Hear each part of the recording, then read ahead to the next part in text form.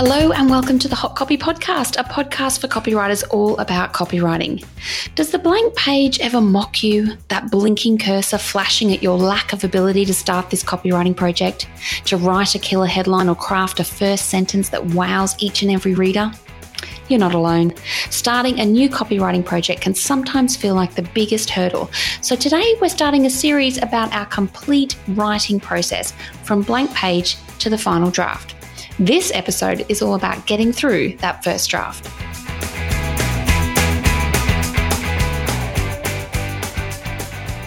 My name is Belinda Weaver. I'm a copywriter. My business is Copyright Matters, and that's where I have courses, coaching for copywriters of all levels. And with me, of course, is the very busy Kate Toon. Hello, my name is Kate Toon. I'm a copywriter, the founder of the Clever Copywriting School, which is a membership, directory and copy shop and the recipe for SEO success online learning hub. And yes, I am so busy. I'm dying. Yeah. And it's very apt because as well as being super busy, I have literally got a blank page in front of me today because I have to write a blog post for somebody. And I'm looking at this blank page thinking, how do I get started? So it's very apt. Hopefully this episode, I will inspire myself and you will inspire Excellent. me. Let's get stuck in because, as I mentioned, we're digging into the writing process. Getting started, as you just explained, is really tough. And sometimes it can feel like the biggest hurdle you have to overcome. Like most things in copywriting, when you have a starting point, plug for our episodes on formulas and swipe files here, and a process to follow, everything else can just kind of flow, or at least it can feel a bit easier because you're not starting from scratch, nor are you reinventing the wheels. Two things we hate doing, right, Kate?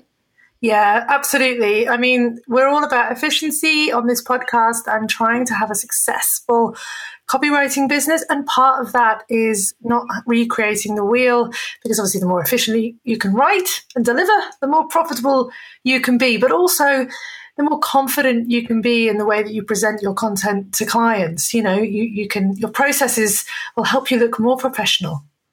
Absolutely. So once you have that copywriting brief from your client, so your proposal's been approved, you've gone through the copywriting brief, that's been approved. Now it's time to get down and actually start writing.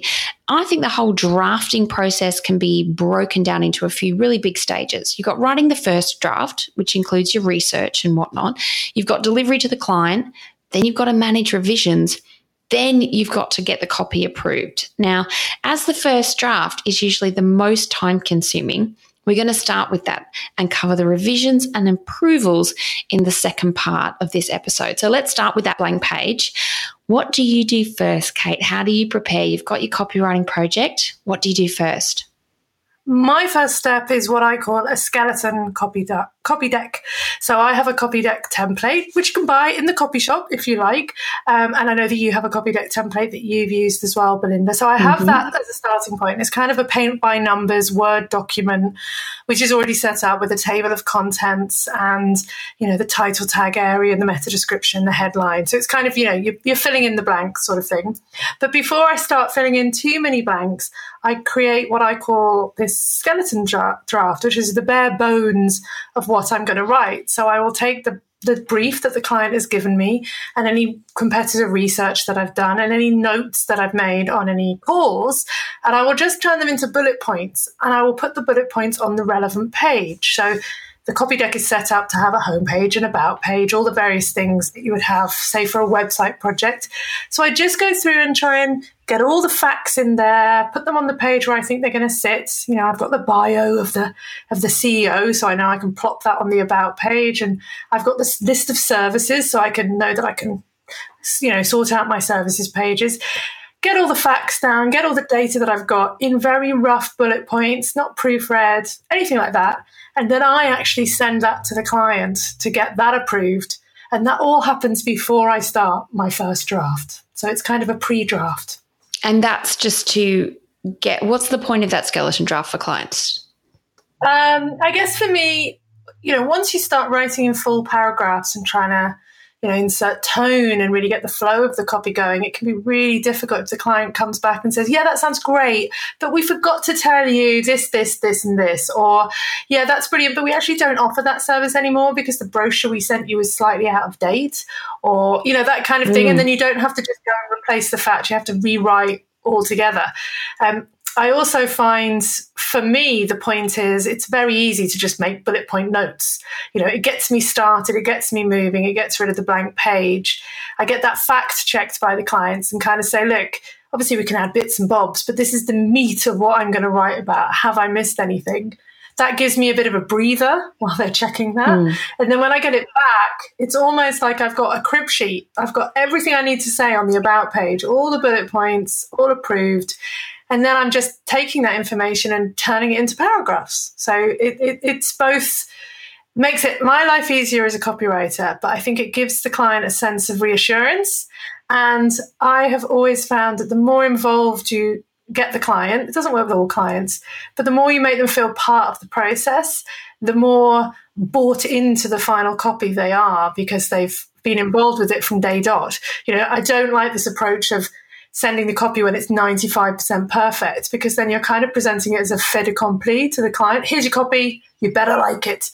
Whereas if you involve them at every stage, they've got ample opportunity to say what they don't like, and you don't get that horrible thing of when you're at draft 3, ready to send your invoice, and they go, actually, I've reread it now and I don't like it, because they've had so many opportunities to look at it. So do you do that, or do you go straight into a proper first draft? I go straight into a proper first draft. So I'd like it, but I totally agree with that idea of getting the client as involved as possible. And one thing I do is I always talk about the copywriting project as a collaboration, and I have lots of little approval milestones as well, just for the reasons you said. They become complicit in the result in a totally good way. What I do is I'd start with a copy deck. When I was at university and high school, how you write big essays and whatever, and you have to do a bibliography. I always did the bibliography first, because I found the admin of getting my fingers moving just kind of got the ball rolling. And I do the same with my copy deck, where I just start filling in little bits and pieces, the name and the contact and, all that kind of stuff. What I then do is I read the brief again, so I can kind of get the client's voice in my head. And I also create a brief list of bullet points, and often I pull bits straight from the brief. And these are kind of just plonking stuff on the page so I know what has to be mentioned. And I often kind of write notes. That's what I meant. That's what I do. I guess your point is don't stop there. You keep polishing, whereas I would just present that. Okay, so you plonk the essential bits, but then you keep on going. Yes, I don't show that to the client, but that's just kind of for me to kind of go, here are the bits of information that I need to include, and it just feels like it breaks the blank page for me, which is the hardest part. But the next stage for me, rather than showing it to the client, is when I actually take a step back and do some brainstorming. I do my features and benefits analysis, and I sort of think about the target market and the big picture payoffs and the themes for the copy. So I kind of put my bullet points to one side and I do this kind of brainstorming work. I think we did an episode all about this, so we'll link to that in the show notes. And that kind of gives me, these big themes and these big payoffs that I want to hang the copy on. Okay, so then you present that to the client? No, no. So that's when I would go to my copywriting formula. I would maybe sort of go, is there a copywriting formula that's suitable for this page? So I'm looking at some pretty raw chunks of information taken straight from the brief, half done sentences, bullet points, and then I kind of go, all right, what is the structure I need for this page? And that's when I start moving things around, filling it out, and do the actual writing. Okay, so it's similar, because obviously my next step after I've got my skeleton deck back from the client is to start on my first draft. And as with you, I would structure the copy. I'd be, thinking about features and benefits. I'd definitely be going to my copywriting formulas now and kind of using those. I'd also, from an SEO point of view, if I'm doing website copy, this is where I would have, got my keyword research done, thought about my focus phrase and the synonyms that I wanted to use on the page, and just have those highlighted somewhere so that they're in the back of my mind when I'm starting to write. Now, in the notes we have here, Bill says, when do you send your sample? I actually send my sample with the skeleton deck. So when I send my skeleton deck with all the messy notes, I also send one blob of copy, maybe the homepage copy, the USP or the opening paragraph, written for tone. Or sometimes I write the about page for tone. And I say, here's the skeleton draft. Can you approve all the facts and figures and information? And here's a tone of voice sample. Do you like the vibe? Is it too conversational? What do you think of it? So that when I get those back, I'm good to go. I know that they like the tone, and I know that I've got my facts straight, and now I can start structuring it. So do you send a sample as well? No. Oh my God, it's so different. This is great. I think we've talked about this before, didn't we? Say Picasso and Cézanne. Yes. So I mean, I am. I was going to say down and dirty, but that's not right. I but I would say, Belinda, you're a bit more of a perfectionist than I am. Would you agree with that? Maybe? Yeah, I think so. I think the reason I probably don't send the rudimentary stuff to clients, even though I think it has so many positive points, is because I think early on, I just had some tricky situations where clients were a bit like, what is this? This is not done. That probably had everything to do with how I presented it. So there was a mismatch in expectations, because I think it can work really well. But yeah, I get it a lot further along before I present it to the client. But in terms of that tone of voice, if I'm writing quite a few pages, I will tend to focus on one page first, probably the smallest page, and sort of go, right, here's this page. Here's the services summary page, for example. How do you like it? So I do kind of get that sample, but it's not as structured. And if it's only like 3 pages on a website, I'll just write them all, because I'd like to think that I've got a pretty good handle on it during the briefing stage, in theory. In theory. So you don't send that sample at that point, but then, so you're still in first draft mode. Yes. So what do you do next? You actually do your writing, I guess. Yeah. Well, once I've got the structure, like I'm sort of going, okay, I am going to use the PAS formula. I'm going to open with a pain point, then I'm going to agitate, then I'm going to solve it. If I've got that on the page, then I start moving things around, and then I just kind of I write. And I know you shouldn't write and edit at the same time. I guess I just kind of write whatever comes into my mind. I often end up with a lot of half-written sentences, but I find that as I write, with the work I've done, the brainstorming and the formula and the reading the brief 100 times, as I write, my ideas kind of get clarity. So I often end up going back to the beginning and rewriting the intro, and then moving further down, and then not liking sentences and then moving them out of the way. So this really iterative process. It's not really finessing and editing, but it's just kind of, as my ideas get more clarity, that's when I kind of move up and down the page. How do you do this? Yeah, same sort of thing. I kind of chip away at it. Like, I'm not someone who can write in a linear way. Like, I do the homepage, then the about page, then the next page. I'll do bits and bobs. I'll often start with easy pages, like the contact page and the FAQs page, because I always find those quite easy.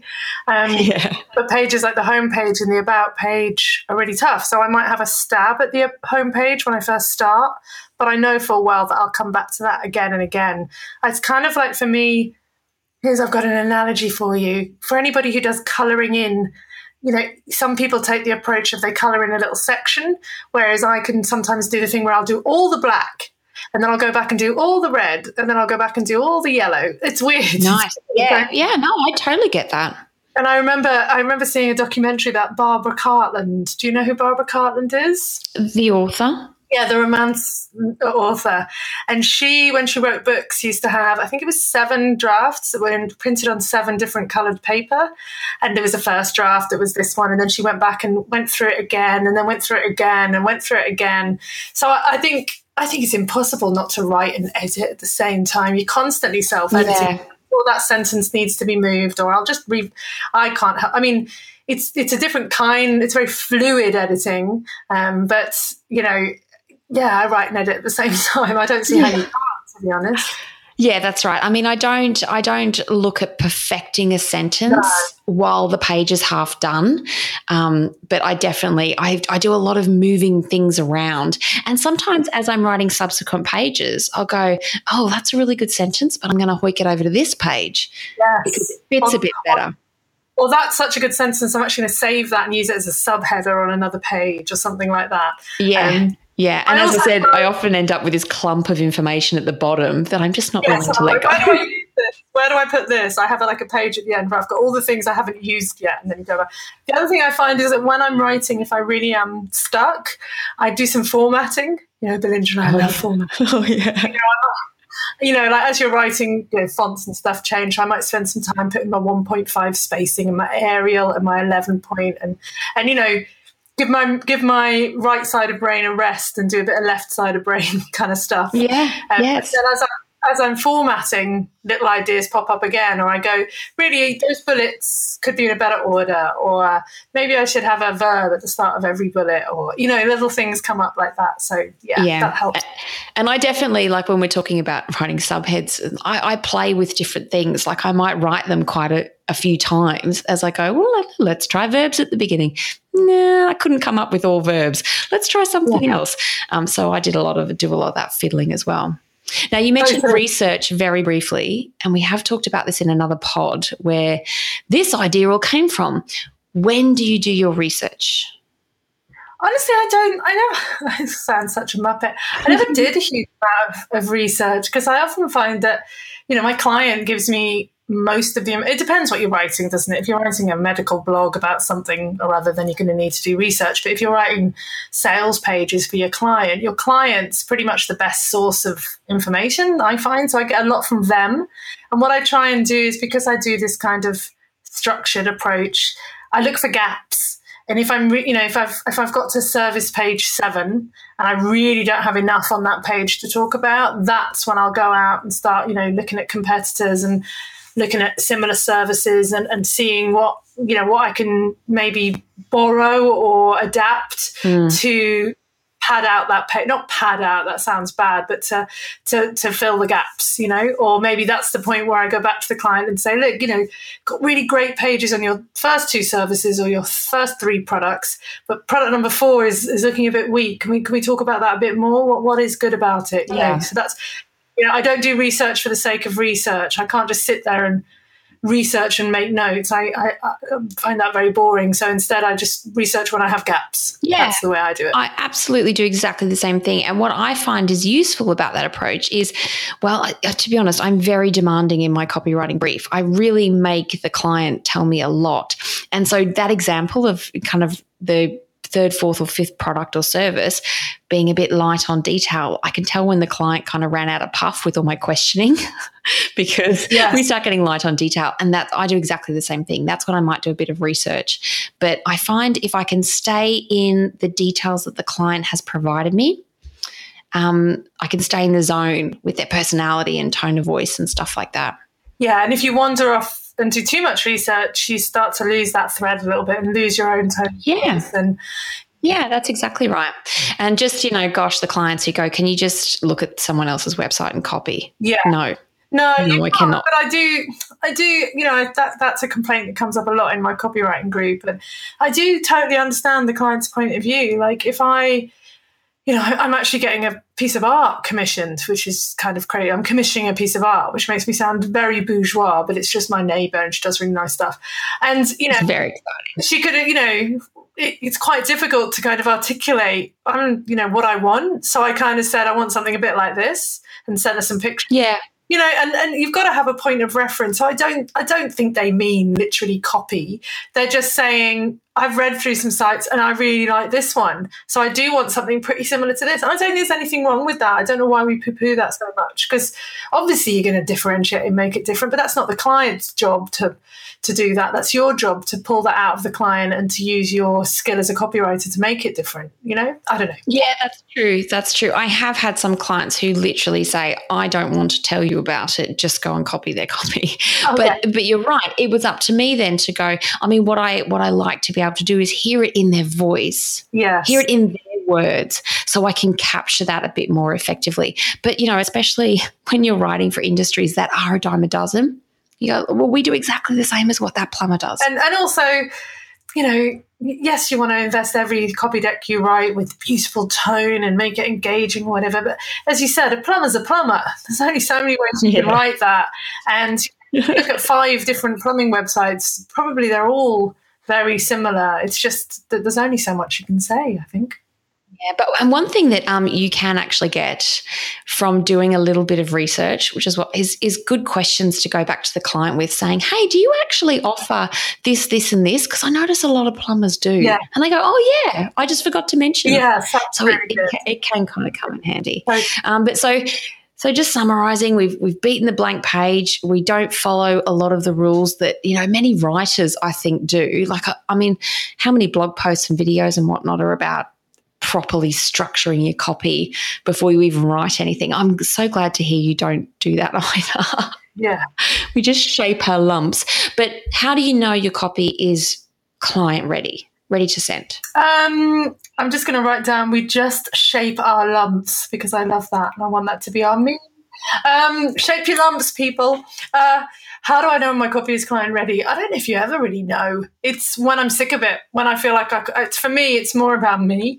It's more about when I feel like I can't take it any further, like haven't got stuff I need, or often, and again, this is another reason for the whole skeleton draft thing. It was to be able to juggle work. So, I would do a certain amount on the copy deck and then I needed to move to another client. So that was a perfect time for me to send what I'd done to the client. And I was just very good at kind of making it clear to the client, hey, look, I really want you to be involved in this project. So I haven't finished, but this is how far I've got with the first 3 pages. And I thought it'd be a great chance for you to have a little bit of input, see if it's flowing right before I crack on with the other 3. Kind of true. But also kind of, I forgot I had a press release to write for my other client that's due at midday. So it's a way of keeping the plates spinning and batting the tennis ball to someone else's court. And that, we've got to be clever about things like that. It sounds very cynical and cruel, but it makes sense. And we've got to make our businesses work for ourselves. So, yeah, give it a spin. Sorry? You got to give it a spin. Like, you can spin it to a client in a really positive way. You don't need to tell them. Yeah, actually, I've got to work on someone else's stuff. So, I think with the skeleton deck, it's when I've, got all the bullets and stuff on that I can, and I've written a small tone sample, then that's ready to go to the client. But then in terms of first draft stage, if it's a huge copy deck, like 30 pages, I might send them 5 pages and then I might send them the rest or something like that. I break it up a lot. I think I seem to break it up a lot more than you do. But it's because I don't have a very long attention span. For me, I send it to the client when I'm overwriting the copy, and I call this the stage when I'm moving the deck chairs. And I shouldn't use the Titanic because it's not really a good boat to use. But what I mean is I'm doing pointless changes that isn't actually making anything significantly different in the copy. And that's just because I'm a bit nervous about handing it over. And that's when I know it's ready, because what I'm doing is I'm just burning through time. And that's not profitable. The other time I send it over is if I need, like maybe if I'm taking a chance on something, I'm taking a new direction, and I might have discussed it with a client. But if I've got one page where I'm like, that really cool idea we had, this is it. You need to have a look at this before I go and do it to the other pages. Yeah, exactly. It's when you feel that you need, I think the attitude should be not when it's completely finished and polished and you're proud of it, but when you feel you want some input from the client, because it is a collaborative process.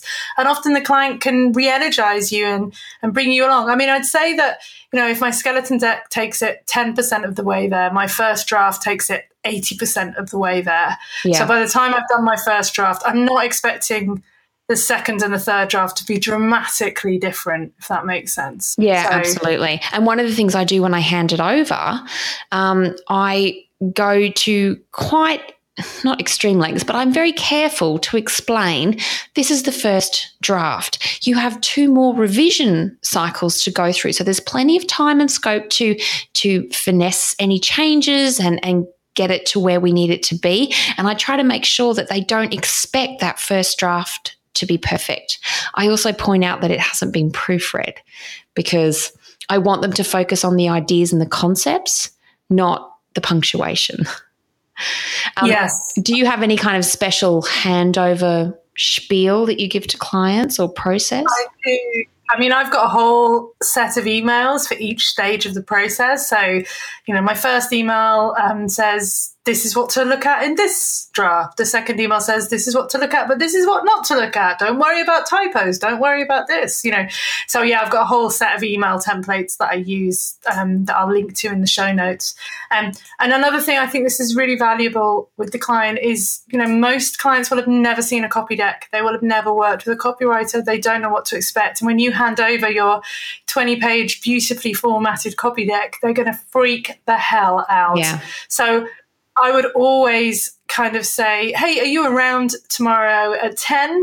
Because what I'll do is I'll shoot over the copy deck and we can go through it together. And I would only send the copy deck over like 5 minutes before the call. So they hadn't had a chance to look at it before I started explaining it because they would just get so overwhelmed. Another alternative is that you send the copy deck over with a Loom video. I love Loom. Oh, I love Loom. So you make a little Loom video of you just talking through, here it is, and this is the table of contents, and then we come down here. This is where I'm talking about the navigation, and this is your homepage. This is the approach I took here. I did this, and this is what I need from you. That can be really helpful. So the client's got that to listen to while they're going through the deck. And also it's just a really nice personal touch, and I find that clients really appreciate that. I mean, we're going to do a special episode all about copy decks because I think your copy deck's a bit more complicated than mine, but I know we tick off a lot of the same boxes. But as you said, they're going to get this document that you've put a lot of time and effort into, and if they've got more than one page, there's going to be a lot of content to read through, and it can just feel a little overwhelming. So anything you can do when you hand it over to focus their attention on the fact that it's a draft, focus their attention on what they need to be looking at and what they don't need to be looking at, and help them keep that focus to get the revisions that you need back. Because I think a lot of clients just don't know how to give you feedback, which I get because I do that with graphic designers and website. I'm like, I don't know how to tell you what I'm thinking because I can't really articulate it. So I feel clients' pain. So I think, when you're doing your proposal right at the beginning of this process, it is important to allow that discussion time, not just for briefing, but for a couple of chats in the project. I mean, you don't want to have that situation where the client's ringing you every 5 minutes. And if that happens, you need to push back on them and say, look, go through the whole deck, make all your comments on it, and then we'll have a chat after that rather than ringing me every time you find something. And I don't think we're talking just about track changes and how to add comments. It's literally how to tell me what you like and what you don't like. Are there words on the page that you would never use? Does it read it out? Does it sound like something you would say? Help the client understand how to give feedback in more than a literal how to use word. Yeah, but we're going to be talking about that in a lot more detail. So you've got some cool tips there ahead of the next episode. We're going to cover getting revisions that you can actually use, handling revisions that give you nothing, and actually getting that final approval on the project. And that stage is often super easy, or it kind of makes you think that this copywriting game is not for you. But as always, with the right processes, you can make it smooth for you and the client. Did you want to wrap up with anything, Kate? No, I think we've covered that. They're quite different approaches. Which I like, and that's okay. Yeah, that's good. And I think, different things will work for you. Try a skeleton draft on one project, or working through till, first draft stage on another, and see which one works with you. Also gauge it by the client. Some clients want to be super involved, and, skeleton drafts and sending a few pages and sending tone samples are perfect for them. If your client's time poor and isn't answering the phone and takes ages to send an email, it might be better to take it a bit further, but be cautious. We'll talk about this in the next episode. Don't take it so far that when the client does come back and give feedback, you're devastated because you've put all your effort in and you've used up all your time. Don't do that. The client is allowed to give feedback, but we'll talk about that in the next episode. Cool. All right. Well, regular listeners know this is when we read out a review of the show. And today we're giving a big shout out to Lucy from Baby Berry Collective. And Lucy wrote for us, I just love listening to this podcast when I'm out walking during the week. Although I'm not a copywriter, I'm a small business owner who writes a lot. The tips are endless and I get so much out of listening to all the various topics covered. I'll often stop mid-walk and quickly jot down some notes in my phone so I can put them into action when I'm back at my computer. You guys work so well together. It's such a joy to listen to. Thank you. No, thank you, Lucy. And thanks to you for listening. If you like the show, don't forget to leave us a rating and review on iTunes and or Stitcher. Your review helps other copywriters find us, all small business owners who write a lot. And of course, we'll give you a shout out on the show. If you've got any thoughts about this episode, head to hotcopypodcast.com. And that's it. Thank you, Kate. Thank you, Belinda. Until next time, happy writing.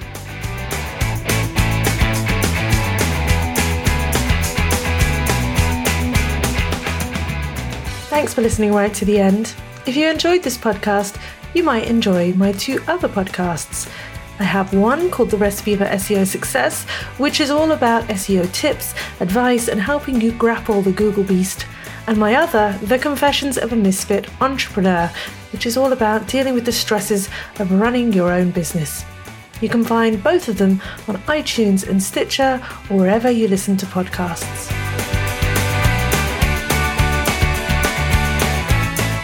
It's about process. So I think you'll.